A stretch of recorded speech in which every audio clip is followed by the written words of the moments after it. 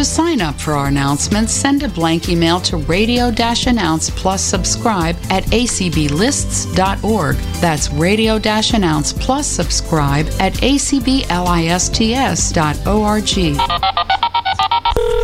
Thank you for calling the ACB Radio and Information Line, brought to you by Zeno Media. 518-906-1820. That's 518-906-1820. Opinions expressed on ACB Radio are those of the respective program contributors and do not necessarily reflect views held by the American Council of the Blind, its elected officials, or its staff.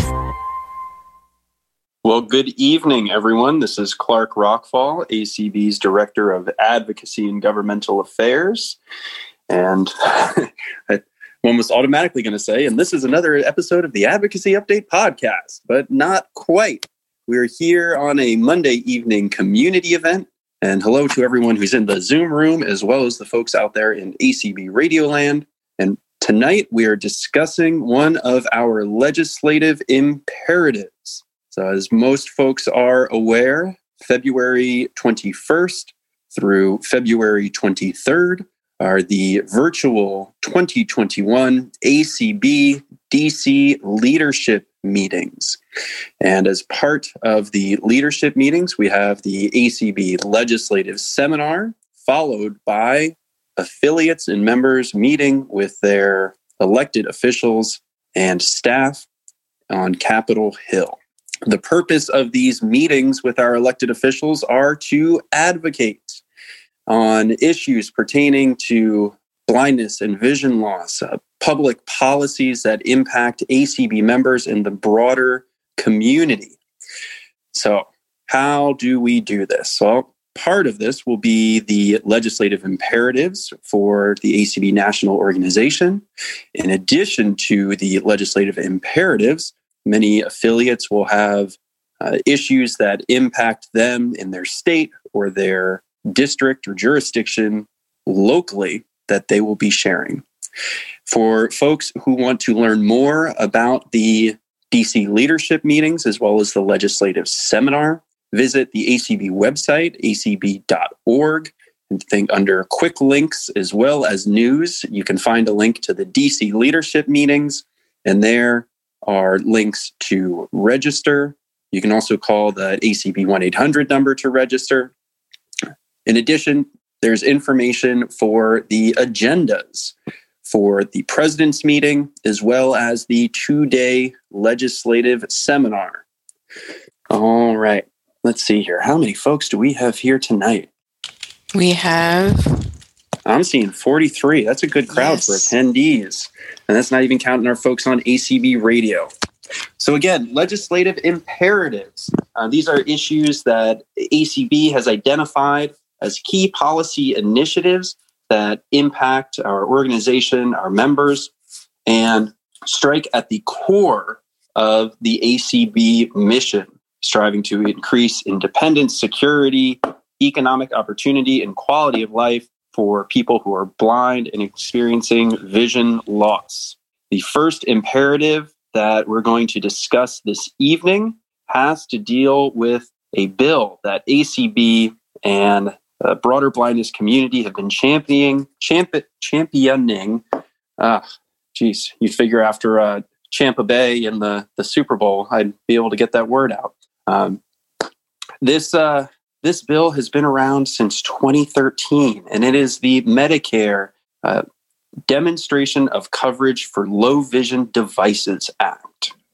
And long story short, this bill would provide or create a 5-year demonstration pilot program through the Centers for Medicare and Medicaid Services to cover low vision devices similar to durable medical equipment, meaning eligible individuals would be able to go to their physician.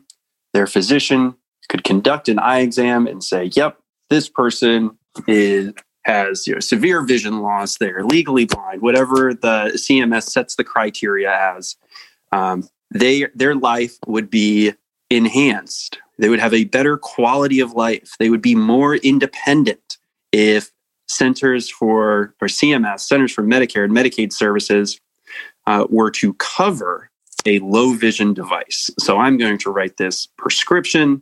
The individual is going to take this to Medicare, and they are going to fulfill the prescription for a low vision device. Why is this necessary? Well, back in November of 2008, there was a rulemaking at CMS, and there's a term called the eyeglass exemption. And CMS interpreted the eyeglass exemption very broadly to not just be standard refractive corrected error from a single lens for glasses and contacts, but to include all devices with a lens, whether it's video magnification, CCTVs, handheld magnifiers, video magnifiers, you name it. It's not covered. And mind you, back in 2008, I think Tom Brady only had 4 Super Bowl wins, so that just tells you how long ago this was. There was a demonstration project done by CMS following this rule, and that focused on whether folks had information about low vision devices would be useful. And it turns out the conclusion of that report was a bit inconclusive. One of the reasons it was inconclusive was, okay, you provide this information for folks about low vision devices, but no real means for them to acquire these devices. So that's where this bill comes in off the back of that report, providing the demonstration program, actually getting low vision devices into people's hands so that CMS can study the results and report back to Congress on whether the lives of individuals are actually enhanced by having access to this technology.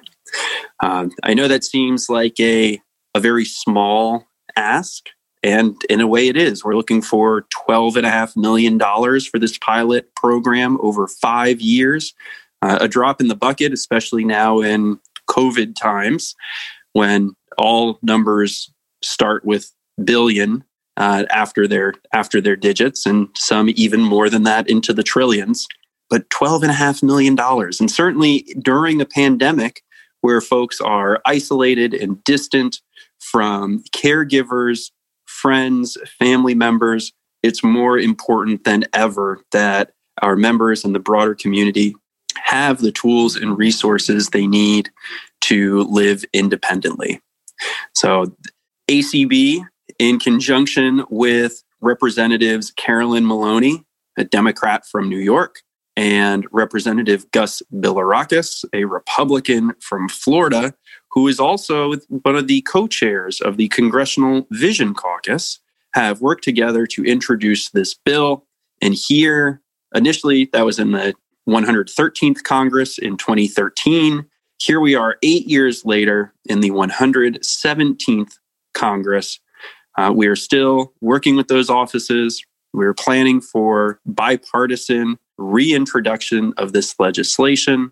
We want to encourage all members of Congress to co-sponsor this bill, and we'll be working with Representatives Maloney and Bilirakis to include this critical provision in especially any COVID-related, any healthcare-related vehicle that we can, because it really impacts quality of life, especially now when vaccines are being rolled out, when folks are still, in many cases, scared to venture outside because you don't know how seriously others are taking contamination and spreading the virus, and now there are mutations of the virus. So there's still a lot of doubt and uncertainty out there.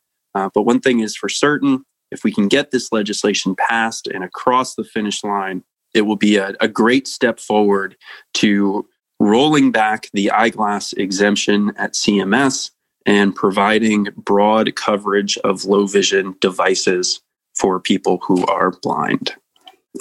At this time, I would like to recognize if he has to unmute or raise his hand to unmute, but the Advocacy Steering Committee Chair, Jeff Thom, to see if he has any questions or comments regarding this legislative imperative.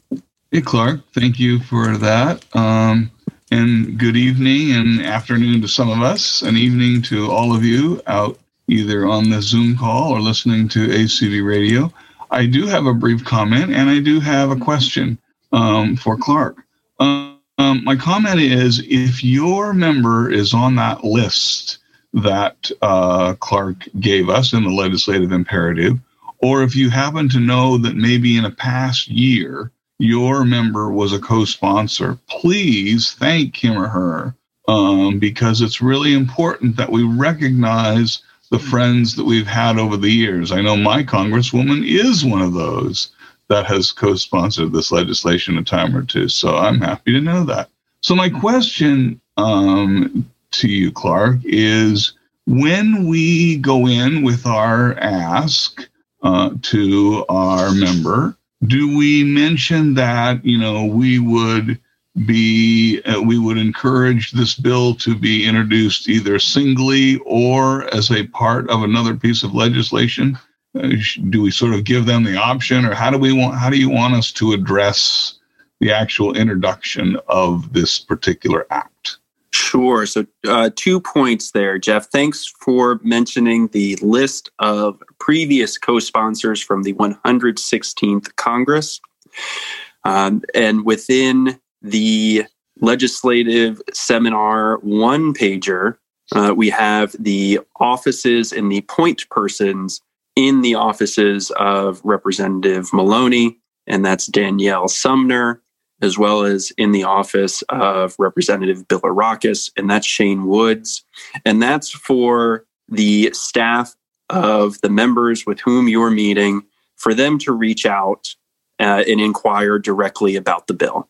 So in most cases, it's going to be, hey, either thank you for co-sponsoring this legislation in a previous Congress. It would be great if we could have your support again.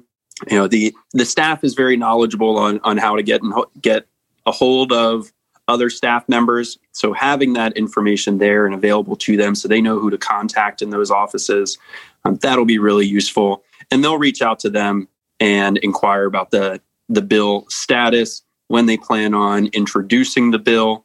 I think the ask for members other than Maloney and Bilirakis is really to encourage them to co-sponsor the legislation and then to support its inclusion in larger bill packages.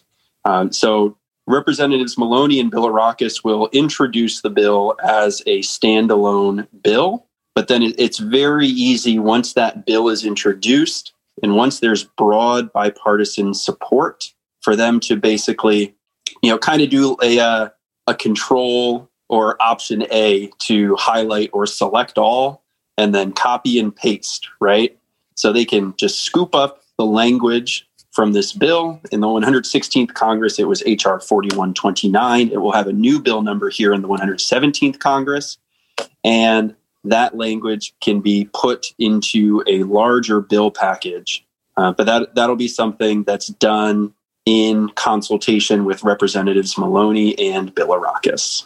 And Clark, can you talk about what we should tell our United States senators concerning what we want them to do?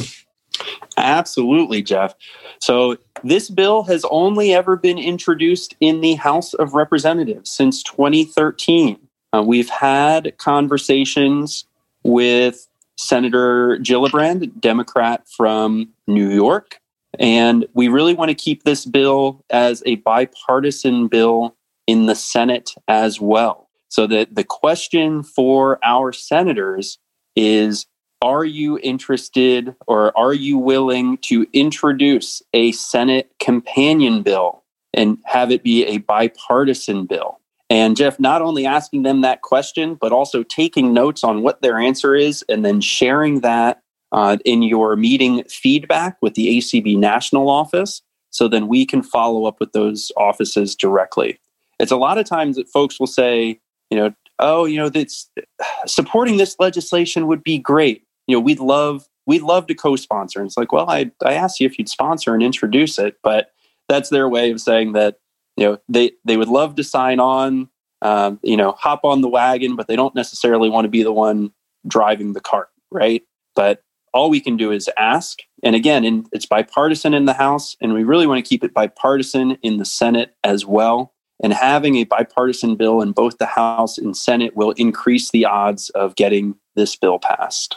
And it never hurts to ask them anything, because they can only say yes or no, or not anything at all, which they usually do. So one thing I'd like to add here, I said this is a modest bill, right? $12.5 million.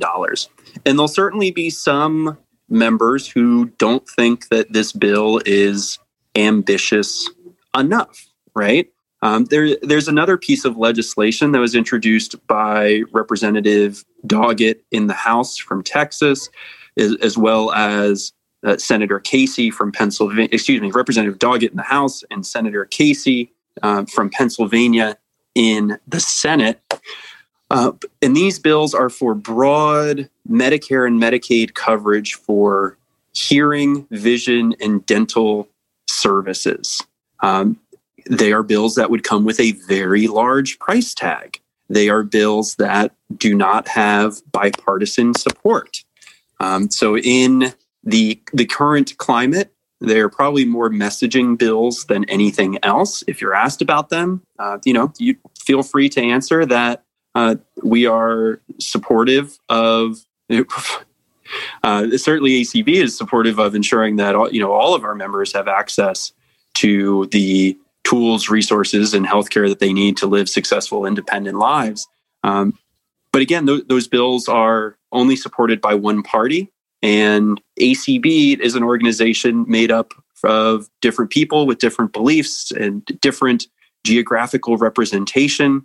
We're certainly a bipartisan organization, and we believe that Congress should work in a bipartisan fashion to reach solutions as well. And we think that that's the best path forward on this issue, given the political as well as the policy landscape that's ahead of us. All right. Well, at this time, I'd like to open it to questions from the audience. Monica, if you could give folks a quick rundown on how to raise their hand and ask a question. Yes, I'd be happy to. If you want to raise your hand, it's Alt-Y on your PC. It's Options-Y in your Mac. If you're using a phone with a regular keypad, it's *9. And if you're using the app, it'll be in the middle of your screen. And we have Larry. You can unmute. And you unmute with your Alt-A on your computer. Command-Shift-A on your Mac. Okay. Good evening. First of all, how are you? First of all, I'd like you to define what you're talking about, devices. How broadly are you defining these devices? Are you talking about magnifiers, or are you going beyond that? And secondly, how would the pilot program actually work? How would you determine who's going to be provided these services? Would it be apportioned out to the states and in a trickle? Would they be ophthalmologists who would be the ones who issue the prescription, etc.? And then I just want to make a comment that I really like the much broader provision, and because speaking as a senior with both a vision and hearing impairment, I think that it's really, really imperative to get senior push behind that larger bill. But go ahead. Absolutely. Thanks for those questions and that comment, Larry.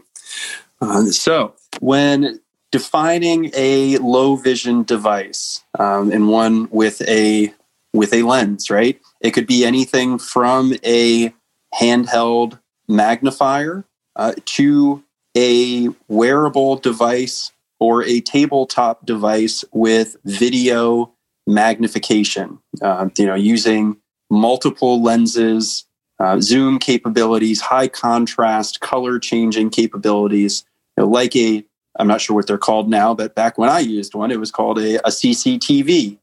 It could be a device that is worn on a person's eyeglasses or over a person's head in lieu of eyeglasses. So it's a pretty broad spectrum of devices that fall into the category of low vision devices. How the sausage would be made, a large portion of that will come down to how CMS would design this demonstration project. And that would come with opportunities to provide comments and reply comments as Centers for Medicare and Medicaid Services are creating the demonstration program. But you are correct that the prescription, as written in the bill, would be provided by an eye care doctor or an eye care specialist. And that's similar to the system that is used for the prescription of durable medical equipment more broadly.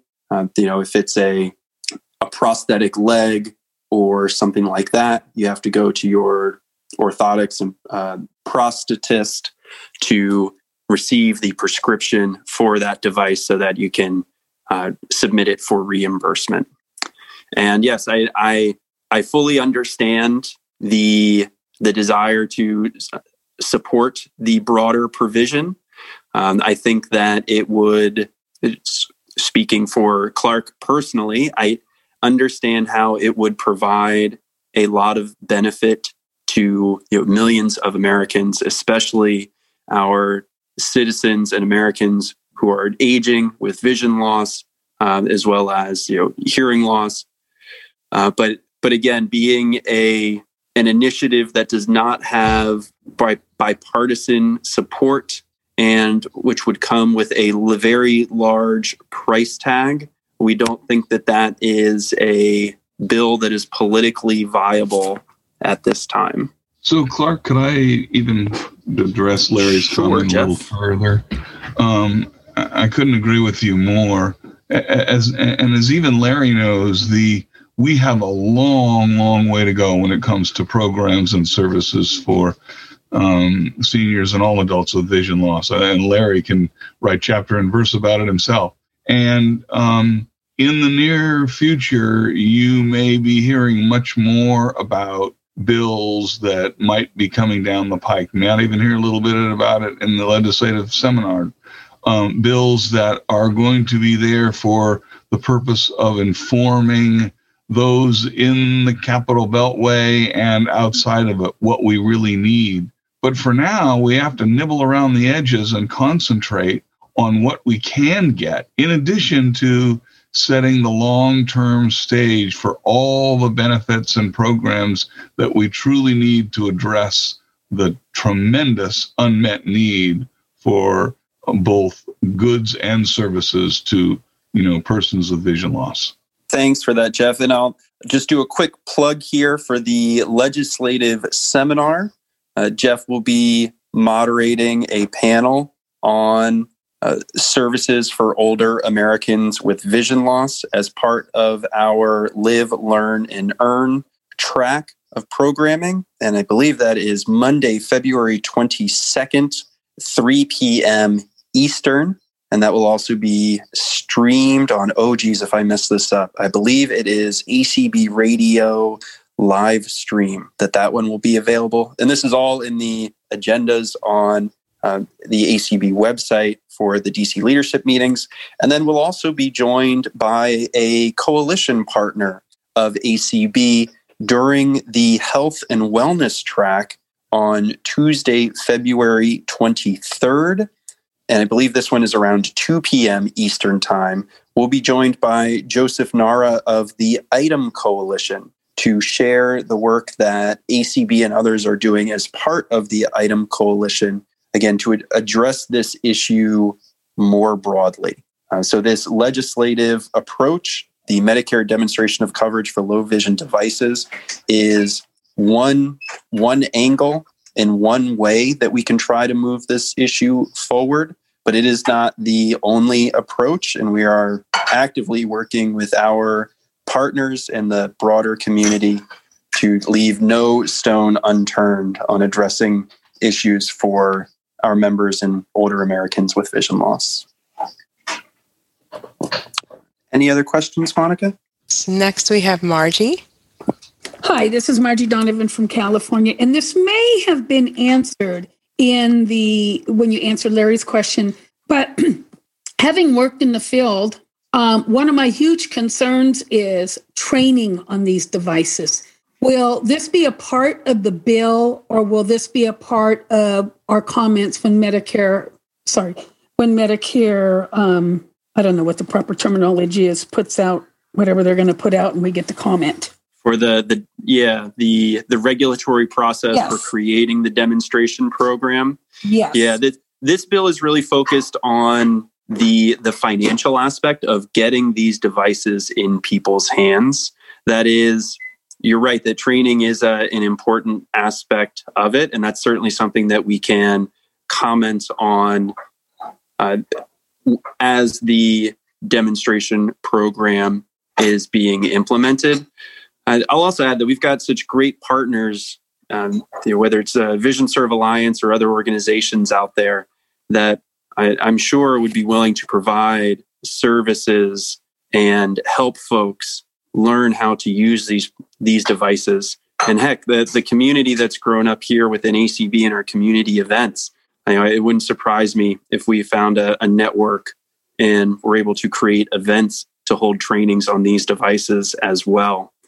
But the real thrust of this bill is focused on that financial component, getting over that barrier and that major hurdle to get these devices to people.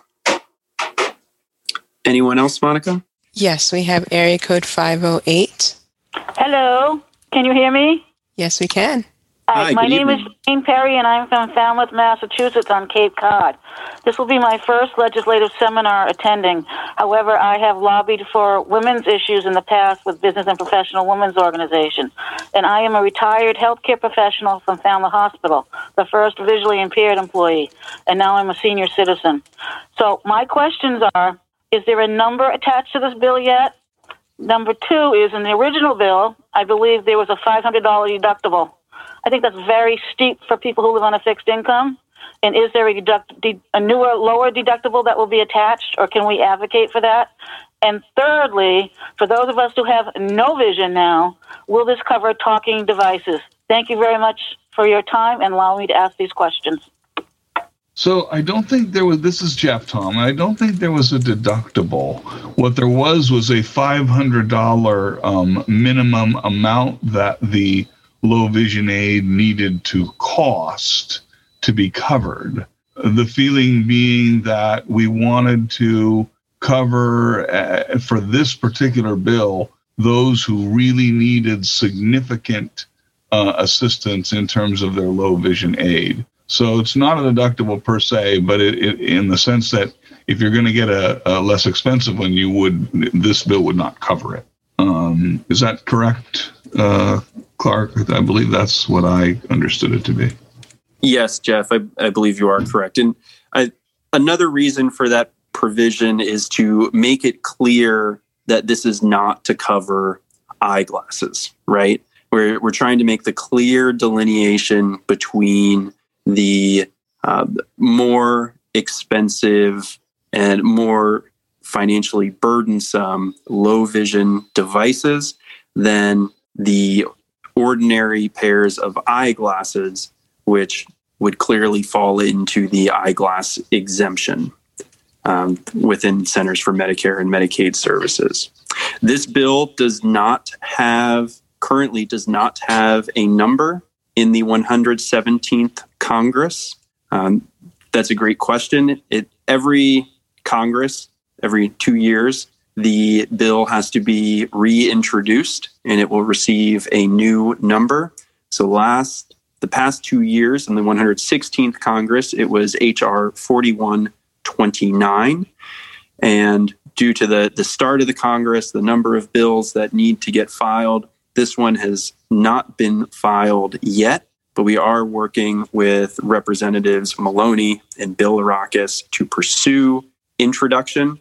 And as part of outreach to members of Congress, You can encourage them to co-sponsor, or even if they want to co-sponsor before the bill has been introduced, they can become original co-sponsors for this legislation. And the final question, again, I believe the intent of this bill is really focused on the low vision devices to preserve the functional vision that our members in the broader community have as they lose their vision later in life, to ensure that they are able to maintain their independence. Okay, next we have Leslie, I believe. Feel free to unmute, Leslie. Hey, Clark. Hi. Hey, Clark. Yes. Hi, Leslie. Can you hear me? We can. Can you? Okay, good. Yep. Sorry. So I just wanted to real quickly tell you, this is a great bill. You know, the low vision imperative. We've been lobbying for this since 2013, I believe, Dan and I. So, you know, it's near and dear to our hearts because we were low vision at one time. And I just wanted to tell you, I have brought many things when we were in person, you know, to show and tell, like the players, the talking with players when, you know, the first ones that came out, the big players. And, you know, the LAs were really impressed with that. And then also, Council of Citizens of Low Vision International did a book, Insights into Low Vision. And I actually gave one of those to one of the aides. I had brought it with me, and then some other low vision devices like an Optelect and all that. So it's pretty cool if you can do show and tell. So they kind of get it, you know. And Leslie, speaking of show and tell, and since you are such an expert on working with your elected representatives, would you mind joining us? I know I'm putting you on the spot here, but joining us for some role playing on how a Hill meeting might go when you are approaching your representatives or your senators regarding this issue. Sure. I'd love to. Yeah. Whatever I can do to help. So, yeah. Jeff, would you like to be Senator Scott or Senator Rubio from the great state of Florida? Sure, I'm happy to be Senator Rubio. We're going to do it right now? Oh, gosh. Yep, that's right. We're doing it. No time like the present. Everyone's going to have some butterflies and some nerves when they're going to meet with their elected members as well as their staff. So I'm glad we got you a little, got those nerves going, Leslie. Oh, definitely. Yeah, thanks. I thought like in the future. No, right here, right now. No time like the present. Yeah, so I can thank my husband. He asked me to call in and talk about what I show and tell. So I'll be sure to have him do some push-ups on my behalf. There you go. Yeah, sounds good. Well, right now, Leslie, we are going in for our virtual meeting. Where we've arranged it in advance. We've worked with the Florida Council of the Blind to schedule this meeting. And we have Jeff Tom from the office of, we'll say, Senator Rubio, who's joining us for this meeting. And Jeff, we want to thank you so much for your time and for meeting with the Florida Council of the Blind today. Well, thank you for this virtual. I've never done this Zoom meeting before. So, you know, this is all new to me. But I'm thrilled to be meeting with you. What did you say your name was, ma'am? My name is Leslie Spoon. Nice to meet you, Mr. Rubio. Nice meeting you. So, how are you doing today? Go ahead. Go ahead. Oh, I'm with the Florida Council of the Blind, and I'm also with the American Council of the Blind. So thank you for taking time to see us today. I mean, I've seen her. Well, thank you very much. You know, I think we've seen you before around our office, and I'm glad to see you again, even if it is virtually. What kind of things you want to talk to us about today? Well, we'd love to talk about our low vision demonstration imperative that we have going on. We've had going on for a little bit of time. And, you know, Gus, which you know very well, Gus Bilirakis, you know, he co-sponsored this in 2013 in the 113th Congress and, you know, with Maloney from New York. And it's just a wonderful bill. It helps, you know, the low vision community. I had low vision earlier in my life. I have retinitis pigmentosa, so it's degenerated now. So I'm pretty much blind now. So, but this bill would really help, you know, people in Florida, Mr. Rubio, you know, keeping the seniors in their own homes and keeping them independent and just, you know, being able to read their own mail and with these magnifiers that would really help our community, the low vision community. And it's just really a win-win because you could keep the seniors out of the, Medicare, help them to stay independent in their life and just really, really be active in their community. So, we could count on you.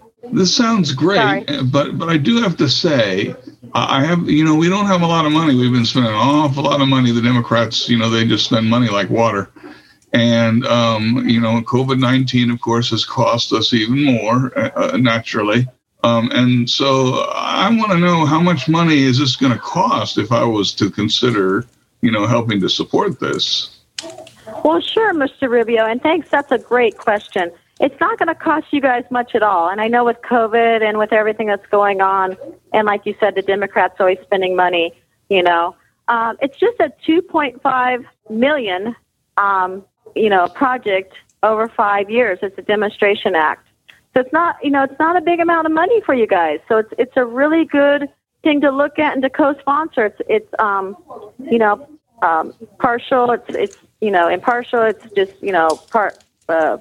across the aisle. And it's just a really good thing for Floridians because you know how many seniors we have in Florida, and it would just really, really help if you could co-sponsor this bill. We just really I can imagine it would.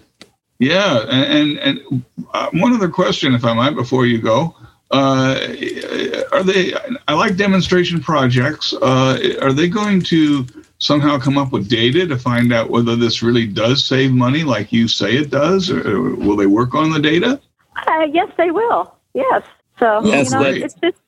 That's right, Mr. Rubio. There's 2 reports for data. There's an interim report as well as a final report so that we can capture all that data and really demonstrate the value that this is bringing to Florida residents, keeping them independent and at home, not causing them to go out in public. Your residents can stay socially distant but still be independent. And also, this has only ever been a House bill, and we sure would love for you to work with one of your Democratic colleagues to introduce a Senate companion bill to this legislation. If Representative Bilirakis is behind it, it's a really good piece of legislation, and it deserves its day in the Senate as well. And Mr. Rubio, I also have some show and tell if you'd like to see this Optelect I have. This is a really cool item. You put it under this paper and you turn the light on and it magnifies the page to a larger font for people to still read. I went out with my colleagues over dinner the other night and, I don't have any vision much anymore, but my colleagues still have really good low vision and they were able to read me the menu. We didn't have to bother the waiters or the servers to say, what's on the menu? Could you please read me this menu?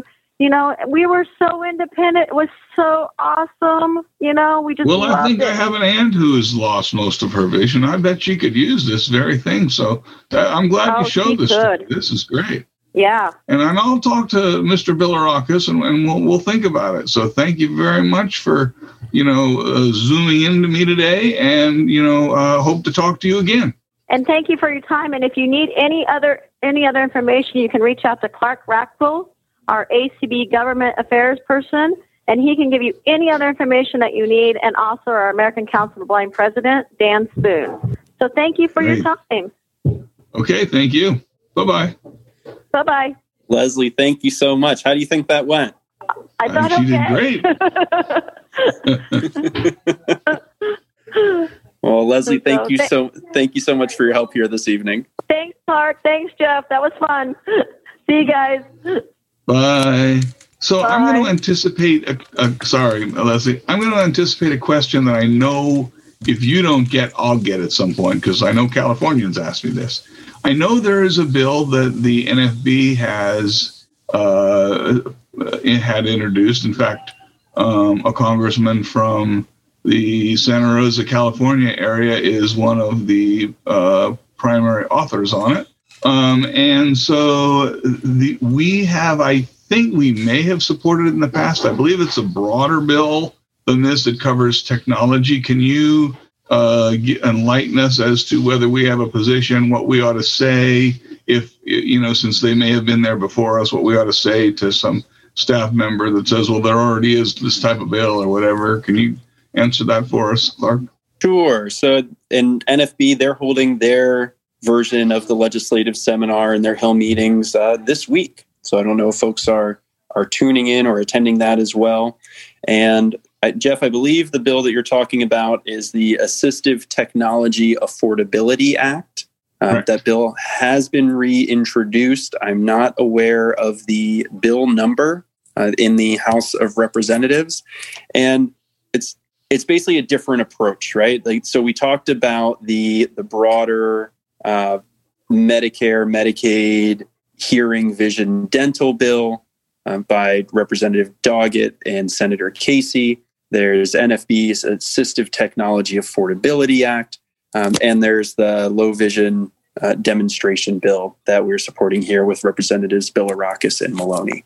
The NFB bill, again, the Assistive Technology Affordability Act, would create a refundable tax credit, I believe, so that folks, once they purchase these devices, they could then have the tax write-off and receive a tax credit for the cost of these devices. So it's a different approach, but similar approach, all really trying to accomplish the same thing. And yeah, I think if folks are interested to support it or say that they support that approach, by all means. Organizationally, I don't think ACB has a position on that bill, but it's certainly a worthy goal that we support. But again, the Medicare demonstration of coverage for low vision devices is the bill that we are meeting to discuss, and the approach that we are looking to pursue. Again, 5-year demonstration project, $12.5 million price tag. And of course, unless you have relatively low income, then, unless you have relatively more than low income, a tax credit is probably not going to do you much good, because you have to have enough taxable income to make the credit worthwhile. So it's not a bad bill. In fact, who wouldn't support any bill that might get technology into the hands of our folks? But on the other hand, this will help people who maybe can't use a tax credit or because they don't have enough income to make it worthwhile.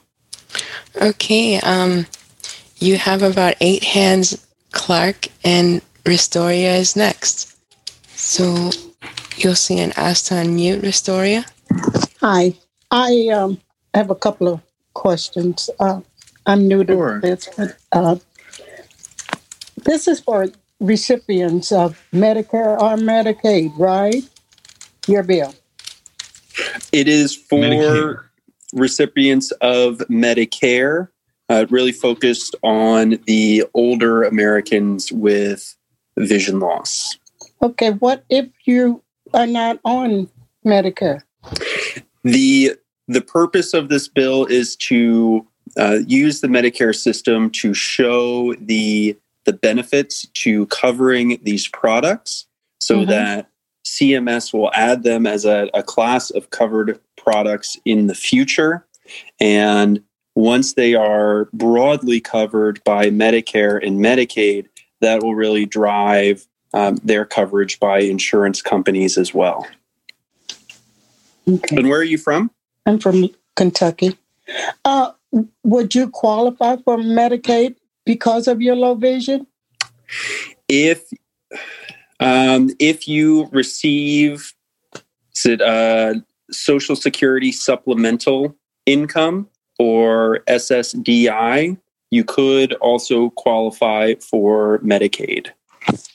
Yeah, there are actually many people who are eligible for both Medicare and Medicaid, and it would cover those who are called in the jargon dual eligibles because they are eligible for both programs. Okay. Can you hear me okay, Clark? Yes. Okay. Next person is Paul. Feel free to unmute. Good evening, Clark and Jeff. Hi, Paul. Hi. The question I have is I've been to the Hill probably every year that a bill has been introduced or wanted to be introduced.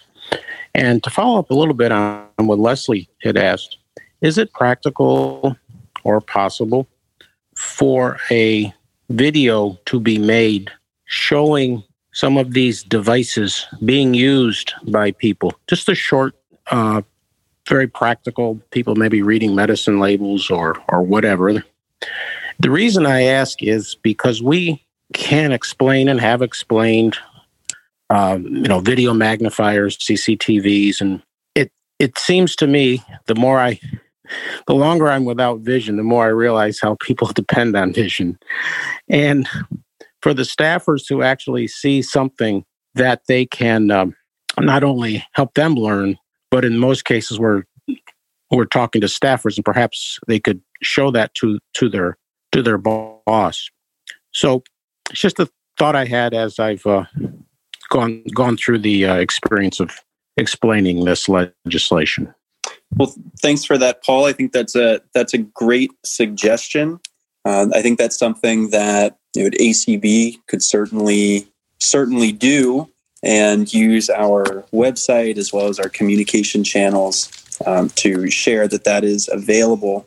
I'm not going to promise that prior to the legislative seminar in 2 weeks. I think the combination of having our individual members with their lived experiences, speaking with the staff and the members, and if you are on video or using Zoom or some other platform, having those devices there, like Leslie talked about, being able to hold it up and show it to the staff or the member on camera and describing how it works. And for those who are on the phone, if you have a conference call and are not using video, then it's always a great reason to follow up with that staff member or that office and keep the conversation going with them. So once we do have a video like that, we'll be able to push it out and share it with our members and say, see, this is why you should support this legislation. I do really like that idea. So thank you. Okay. Next, we have Nora. Feel free to unmute. Let's see. Nora? Okay, let's see. We'll go to area code 508. Oh, hi.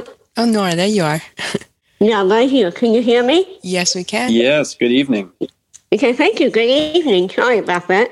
I have to use my magnification for my iPad. But anyway, I'm North working from Phoenix, Arizona. And my concern is I'm trying to get a video low vision magnifier. And up and on, because of the state, well, I have Medicare and Medicaid also. Plus, I'm on low income. And because of my birth effect of my low vision, because I was born this way anyway, out of there. Anyway, I'd like to get some more. I'd like to get to be able to have low vision aids without having to be on a waiting list. I've been on a waiting list since July. And I'm wondering if people have to be on waiting lists for this type of thing for after the legislation approves it. Nora, thanks for that question. And I hope you share your experience with the waiting list with your elected officials. I think they'll really want to hear about that and know what you and others, other constituents and other voters are experiencing when trying to get technology or services currently. So it's our hope that this process would work in a way to not have to have folks waiting on waiting lists. Once you receive that prescription from your doctor, there'll be some time involved, but hopefully not a prolonged waiting list for you to be able to receive that prescription, have the acquisition of that device, and to have it covered by Medicare and CMS. But that's a perfect example of a type of story and a type of personal experience to share with your elected officials. So again, thank you, Nora.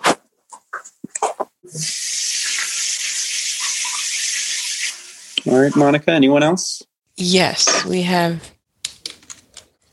Area code 508. Feel free to unmute. Hello again, this is Jane from Falmouth, Massachusetts. I want to thank you for that information and clarifying that. I understand about the low vision devices, but, what are they going to do for people who have no vision that still want to regain their independence? And I really hope that they will consider talking devices. I've had this problem trying to get a talking device. So that is my concern. And I know other people that I know who live in other states have had the same issue. So, it's great to have low vision because people are aging, and I live in a place where it's God's country, according to people that spend most of their life here. And every town on the Cape has 1/3 of population of 55 or older, and I fall in that category. And I really, really hope that if it gets passed, that we talk about talking devices. Thank you. So, Jane, it's Jeff Tom with AAVL. We've talked before. And I absolutely hear what you're saying. And believe me, one of the things that our national coalition, that ACB and the Alliance on Aging and Vision Loss are both a part, is that very issue. So we hear you loud and clear. I hear you loud and clear as a totally blind person too. I could not agree more, Jeff, and thanks for that comment. I think this goes back to the earlier point that this bill is one approach. We're not trying to eat the hog all at once. We're trying to take a bite out of it and work on these low vision devices. And once we get that manageable chunk down, then we'll be able to turn our attention, working with our members and elected officials and again, both sides of the aisle to keep moving the ball forward and keep making progress on this issue. Okay, next we have Terry. And Monica, how many more hands do we have? 3. Okay, well, hi, Terry. Hi, thank you. I have a comment and a question. My comment is following up on Margie Donovan's comment a while back. When we gather data for the effectiveness of the demonstration project, both midway through and at the end, we are going to get some really nasty, rugged, awful, not useful data if we somehow do not have training involved. And I realize that this is a complex issue, but I know of having survived being a rehab counselor for 13 months of my life before I went on to other things, I do know how much assistive technology is cloth.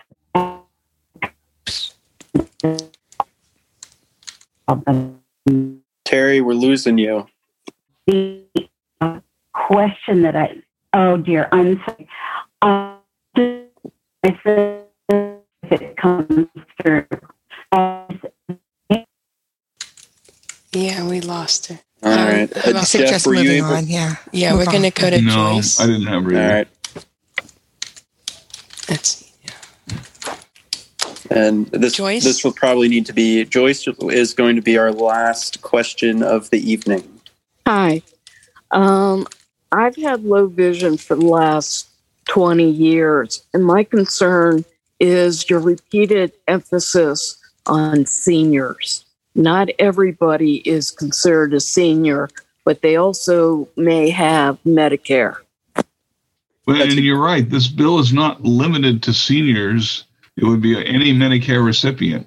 Right, but the two of you have repeatedly emphasized seniors. That's instead true. Of saying those with low vision and Medicare. And that's true. We have. And the short answer is because that's the largest and fastest growing population of Americans with vision loss. So age-related vision loss is the leading cause of vision loss.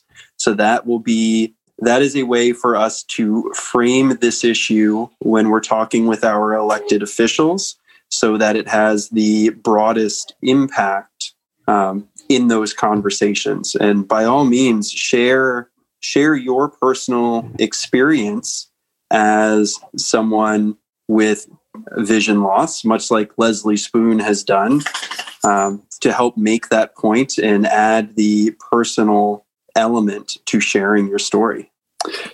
So we are just about to 8:30. I just want to give a quick thank you to Cindy, Monica, and Jeff. Thank you so much for your assistance here this evening. And I'll add that we have another imperative call tomorrow evening at 7:30, one on Thursday at 7:30, and at the end of the legislative seminar on February 23rd, I believe it is from 6 to 7 p.m., we will have an hour of open questions in case there are questions about the imperatives that we did not have a chance to answer prior to folks having their Hill meetings later that week. Jeff, any closing remarks? No, I'm just thrilled. Well, first, I want to thank you and Cindy and Monica. But secondly, I am thrilled at the participation tonight. More than 40 on the Zoom link alone, and I don't know how many more on ACB Radio. So thanks to all of you who listened in. Just over 30 on the stream. Over 30, wow. So again, thanks 32. Everyone for joining us here this evening. And please join us for the following events. Thank you for your hard and tough and thoughtful questions. And all together, let's keep advocating.